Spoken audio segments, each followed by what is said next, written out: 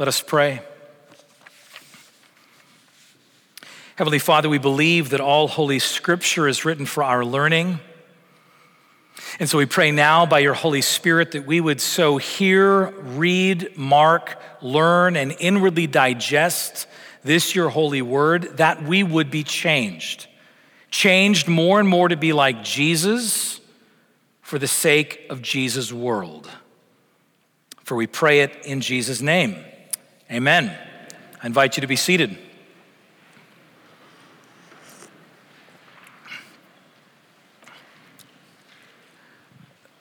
Less than 48 hours ago, I found myself in Kigali, Rwanda, asking the Lord for courage. I found myself in Kigali, Rwanda, asking the Lord for courage as I was about to do, I think, the hardest thing I've ever done in my life. Courage to leave my 18-year-old daughter behind in Rwanda as she begins her internship with the Anglican Church in Rwanda. Courage to leave my child in Africa. Courage. You know what's fascinating is we come to Christ the King Sunday and we complete today our series walking through the book of Acts. We've spent the majority of this year walking through the book of Acts. I'm coming to believe that the reason Luke wrote Acts the way he did was for this very reason, to call the church to courage. That Luke wrote for us a story full of courageous faith so that courageous faith would be inspired within us. That we'd realize that this book of Acts isn't really a story about them, but in fact, it's truly a story about us. See, Acts has all the way through this through line of courage. You see courage right at the beginning on the day of Pentecost, as the witnesses go out boldly in the streets, as Peter preaches his first Pentecost sermon. You see courage as Peter and John are dragged before the Sanhedrin, the same council that put Jesus to death. You see courage as Stephen is martyred. You see courage as Philip reaches out in radical cross-cultural evangelism. You see courage as Ananias comes to lay hands on the murderous Saul of Tarsus to pray that his healing would come to him, his eyes would be restored, and could become the apostle to the Gentiles. We see courage in 3 missionary journeys. The gospel going out to the known world. We see courage in the midst of riots, courage in the midst of imprisonment, courage in the midst of trials, courage in the midst of a shipwreck, courage even to the very end. So if you turn with me to the very end of Acts, Acts 28, verses 30 and 31, the last 2 verses that Luke wrote, we see courage even here. Acts 28, verse 30 and 31, Paul lived there in Rome at his own expense for a whole 2 years, welcoming all who came to him and proclaiming the kingdom of God and teaching about the Lord Jesus with all boldness and without hindrance. The word of the Lord. Thanks be to God. That's how the book ends. This story of courageous faith ends on this final point of boldly proclaiming the gospel, a courageous ending. See, Luke, I'm convinced, is writing these stories of courageous faith so that we will be inspired to live into the lives of courageous faith we've been called to. Here's what Luke is effectively saying to the church, I think, through the book of Acts, and certainly right here to the end. He's saying to the church this. He says, church, be of good courage because Jesus is still at work. Be of good courage because Jesus is still working in this world. And be of good courage specifically what his work is he's winning the world to himself. Jesus is winning back his kingdom to himself. But friends, it's not just that Luke is saying be of good courage because Jesus is at work in the world and be of good courage because Jesus is winning back the world. But be of good courage because he's doing it with us, through us, right now in this generation. He is still at work, winning the world to himself with us. See, first, we see that Luke's saying, be of good courage. Jesus is still at work. Look at that verse 31. We're told that Paul is proclaiming the gospel, proclaiming the kingdom, teaching about Jesus, and then there's this key word. He says, without hindrance. The last word of the book, without hindrance. And you want to say, really, Luke? He's under house arrest. He's got a Roman guard with him everywhere he goes. He's yet again in a form of imprisonment. And you're saying that this is all happening without hindrance. It's a strange way to end this book unless you've been reading this book. Because if we've seen anything in the book of Acts, it's this. Acts again and again has showed us that there is no obstacle that can stand in the way of the gospel. There is no obstacle that can stand in the way of the kingdom of God proclamation going forward. There is no obstacle that can ultimately undercut this work. Jesus is at work and no obstacle can stand against him. You see, we see this in 2 Timothy chapter 2:9. Paul will actually write 2 Timothy, the letter in our Bibles, while he's imprisoned in Rome.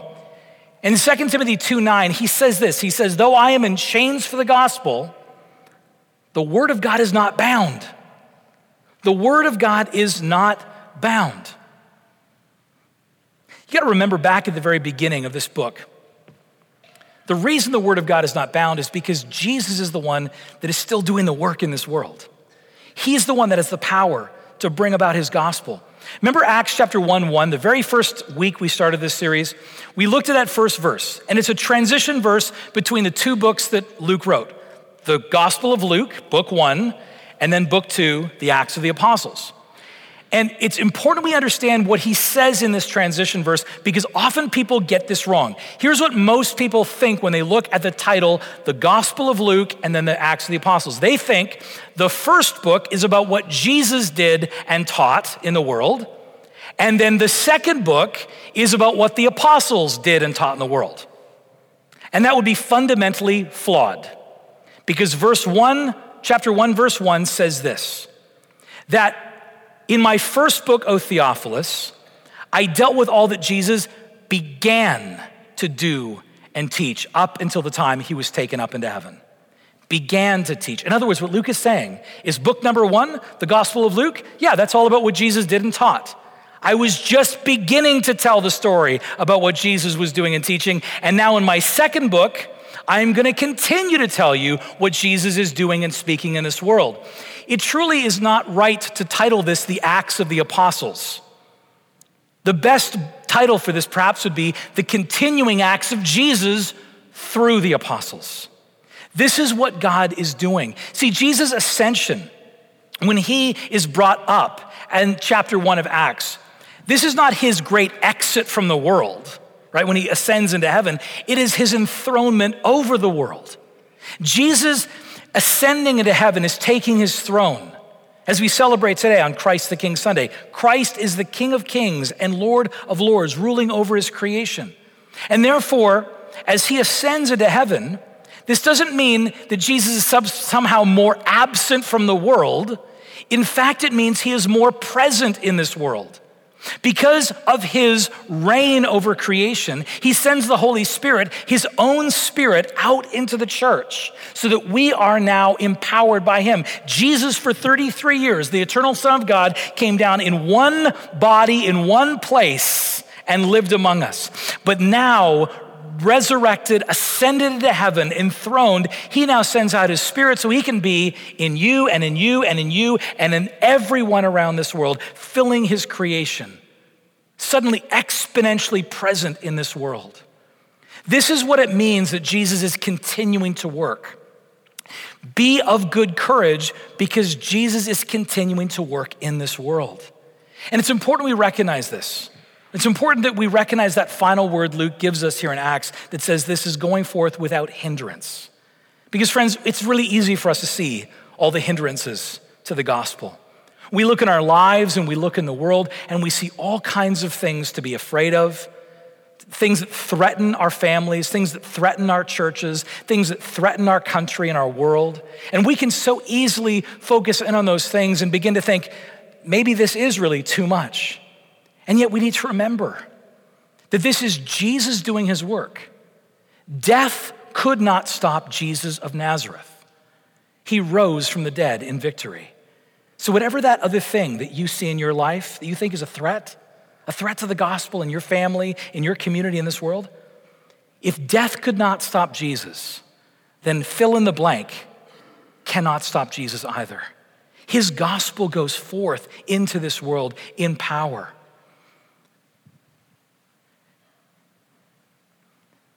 Any threat, any at all. Going to Rwanda now for the third time. Bishop Allen and I were talking about this earlier. He's been 26 times. So I thought I'd gone a lot of times. So 26 times. I've gone 3 times. And every time we go, we've gone to the Rwandan Genocide Memorial, which is so important to go and see and participate in. And it's powerful and horrifying and moving. Remembering that back in 1994, as the world looked on, and frankly, most of the world did nothing about it, you watch over 100 days, over 900,000 Rwandans kill one another over ethnic challenges and prejudices. But you've seen a country that since 94 is rebuilt and has gone through a powerful period of peace and reconciliation. And so as you go to the memorial, you see this work of reconciliation and rebuilding going on. But here's the thing, every time I've gone, the memorial is powerful and profound. This time, I had 2 of my daughters with me, and I said, well, I'll just walk you through the memorial. I'll give you my own tour. I've been here. And I said, this is gonna be hard. And all of a sudden, one of the Rwandan pastors showed up, and he said, the Archbishop sent me to go with you on the tour.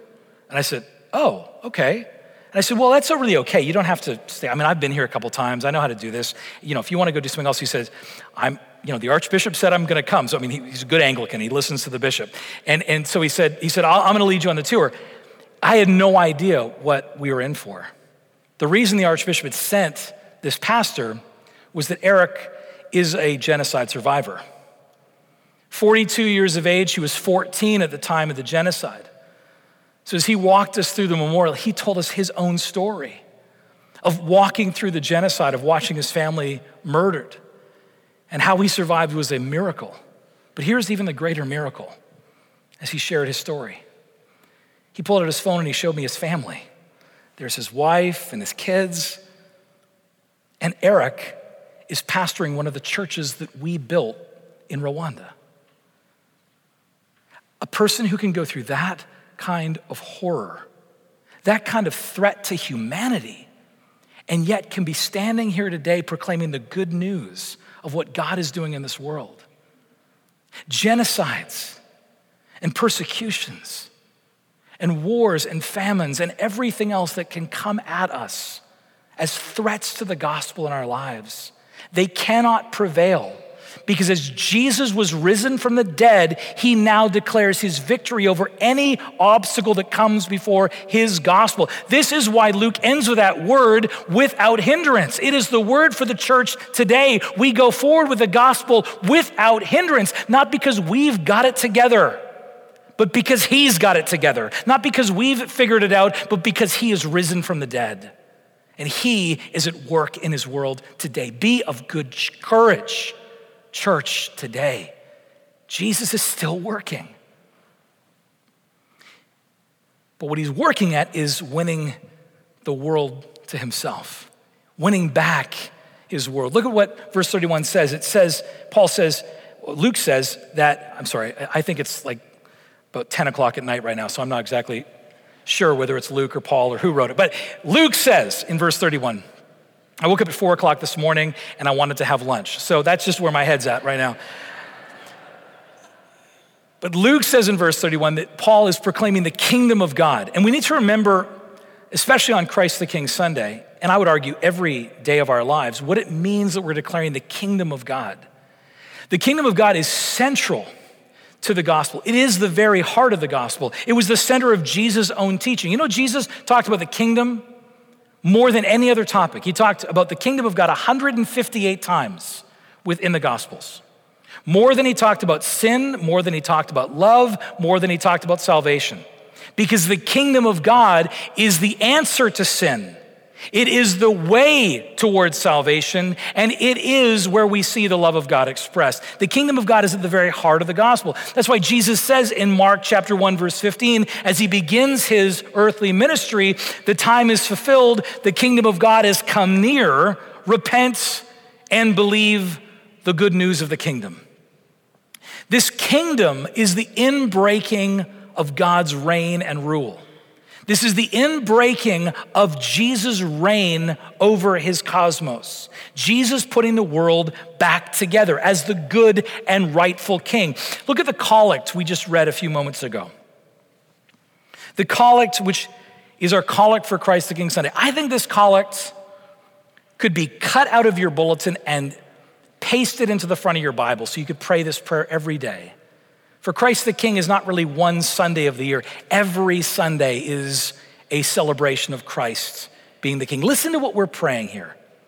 Almighty and everlasting God, whose will it is to restore all things in your well-beloved Son, the King of kings and the Lords of lords, mercifully grant that the peoples of the earth, divided and enslaved by sin, may be freed and brought together under his most gracious rule, who lives and reigns with you and the Holy Spirit, one God, now and forever.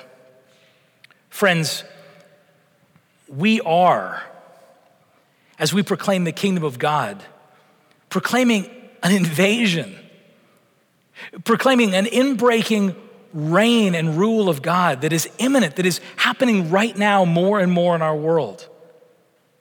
God has come into the world in the person of his Son to put the world back together, and he's doing it life by life, community by community. You know, in Acts chapter 17, verse 6, the church is accused of turning the world upside down. It's turning the world upside down. Do you know why? What the main charge was? That they're ignoring Caesar and declaring another king, Jesus. That the church was acknowledging that there is one true king, and it is under his banner alone that the world will be fixed and saved and put together. He is winning that world back to himself. I mean, it's what we're about to celebrate as we come to Advent now. This season that's about getting ready for Christmas, right? That's what Advent's about, right? No, Advent is not about getting your Christmas lights up. It's not about going shopping on Black Friday. It's not about all those other things. Advent is preparing for the return of the King. Advent is a season where we prepare for the King's full and final return, where his kingdom will be brought fully to bear in our world. It's breaking in now, and the day will come when it will be fully consummated in our seeing and hearing, and we will behold it.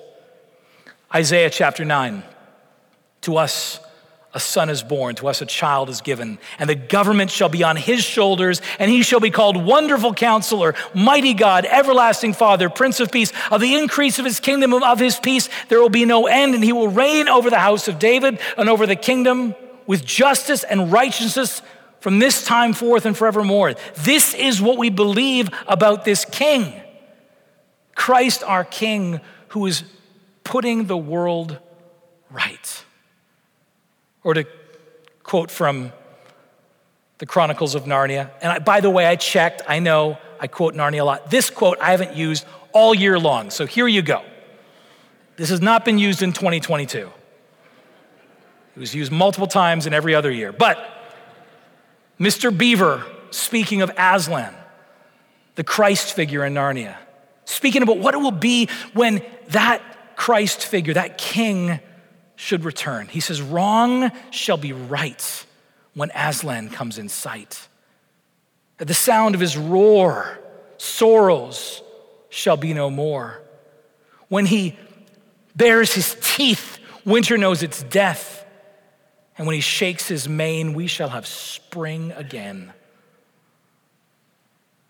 This is really what Paul is describing in 2 Corinthians chapter 5, verse 19, when he says, in Christ, God was reconciling the world to himself, not counting their trespasses against them.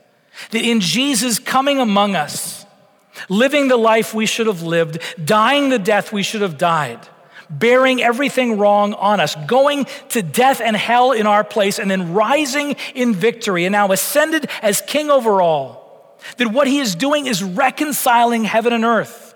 He's making that which was wrong right. He's making that which was unholy holy. He's making that which was estranged close and near and family. He's reconciling the world to himself. This is what he's doing in our generation, in our day, life by life, family by family, community by community. I know it's easy to focus on the negative. It's easy to pay attention to all the signs of negativity in the world, isn't it? We see them all the time. It's easy to see the signs of everything gone bad, but do we see the signs of things going beautiful? It's easy to see the things that are signs of wickedness in this world, but are you able to see the signs of God winning back his world in the person of his Son? Those signs are there if we have eyes to behold it. It was interesting this week going to Naibakenki. We visited the rural village of Naibakenki back in 2019 when we first went to Rwanda to begin this partnership. And I remember going to Naibakenki and seeing the picture of this little tiny church. I mean, the church in Naibakenki, I think, was literally maybe the size of the altar platform. It was just this rundown, tiny little church that nobody could get into. And it was in one of the most impoverished areas. Just total economic depravity. And that church was so tiny. Do you know what the people in Naibakenki called it? They said, it's the tiny church. And in Kenya, Rwanda, it implies more of like the pathetically tiny church. In fact, they had a saying that I don't think quite translates into English, but it's quite funny in Kenya, Rwanda. It says, the lettering on the church was bigger than the church. And so when we arrived this week to officially open the new church, a huge, beautiful church filled with people. Do you know what all the community told us? They said, we used to be called the tiny church, the pathetically tiny church. They said, you know what we're called now? We're called the beautiful church. And the town fills that church. And lives are being transformed, and the community is growing around this church. Schools are being built. The whole town is being transformed because the gospel is breaking into that place. The kingdom is becoming more present in that place. And when I was asked to pray over that new church, I mean, talk about how humbling it is to see Christ Church Plano's name on the plaque on that church. I had no words except for Mark chapter 1, verse 15. I said, clearly, the time is fulfilled. The kingdom of God has come near. This is what's happening. We're seeing it in our midst. The kingdom breaking in and changing the world. Jesus at work, winning back the world to himself. But it's not just that Jesus is still at work and that he's winning the world back to himself. But friends, Luke wants us to be of good courage. We need to be of good courage. We need to remember our courage because he's doing it with us. He's doing it with us in our generation. You notice how the book ends? It ends a little strange, right? It ends on this final note with Paul under house arrest in Rome, and that's it. And you want to say, doesn't it feel a little unfinished to you? Some have said it was intentional, that Luke kind of left it open-ended. Some have just said it's providential. But regardless, here's what we have. That a story that does not include the death of either Peter or Paul, the two sort of pillars of the church, will forever feel somewhat unfinished. And that's exactly what Acts is, unfinished. Because the intention has been from the beginning that Acts does not end at verse 31 of chapter 28, but chapters continue to be written in generation after generation, in your life and mine. Continual chapters being written of God breaking into the world with his kingdom with us now, through us now. You know, in 2 Corinthians 5, after Paul says that God was reconciling the world to himself in Christ Jesus, then he says in verse 20, we are ambassadors of Christ, God making his appeal through us. That God is working in our generation through us to continue to see his kingdom break in this world. Jesus is at work now in you. These chapters continue to be written.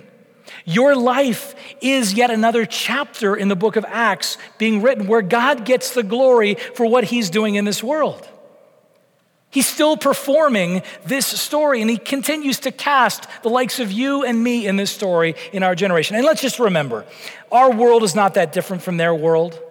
I mean, we're becoming more and more pagan, aren't we? It looks more and more like the book of Acts. And we're not that different than they are, these flawed, ordinary disciples. We, like them, have been cast. I love how ordinary and flawed they are, and yet the power of God. I mean, look at Peter and John. They're too uneducated. Barnabas is too forgiving, and Mark is too flaky. Paul is too murderous, and Ananias is too prejudiced. James is too Jewish, and Cornelius and Timothy and Apollos are too Greek. Lydia is too busy with her fabric business. Phoebe and Theophilus are too rich. Eutychus was too sleepy. Dorcas was too dead. And yet God cast them all. He used them all to write chapters of his work in this world. And now he's writing our chapters. Those words that are spoken over Paul by Ananias in Acts chapter 9, verse 15, when he lays his hands on that murderous, now converted Saul and says, "You are my God." God is saying, "This is my instrument to carry my name among the Gentiles and among the kings and nations of the earth." That word is being spoken over you and I in our generation. God's instruments to carry his name into this world.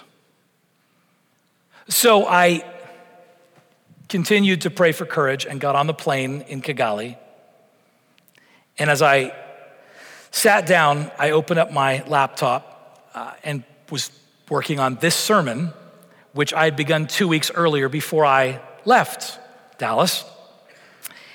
And there was the opening phrase that I'd written 2 weeks earlier. Father Jonathan and I had been working on it together. Be of good courage. Jesus is still at work, winning the world to himself, and he's doing it with us. And I read those words and suddenly found my courage. And I wiped my tears. And I began the 33-hour journey home to come and stand before you today and ask you, do you realize that your life is a chapter in the book of Acts that God is continuing to write in our generation? Sophie's life in Rwanda, leaving her behind in Africa, that is a chapter in the book of Acts that God is writing in his world for his glory. And so it is for you, and so it is for me. Friends, this is why we come to church, so that we can remember which story we're a part of, so that we can remember whose story we are a part of, and so that we can find again our courage. For in the words spoken by the Lord over Joshua, he speaks over us still today. Have I not commanded you? Be strong and courageous. Do not be frightened. Do not be dismayed. For the Lord your God is with you wherever you go. In the name of the Father, and of the Son, and of the Holy Spirit. Amen.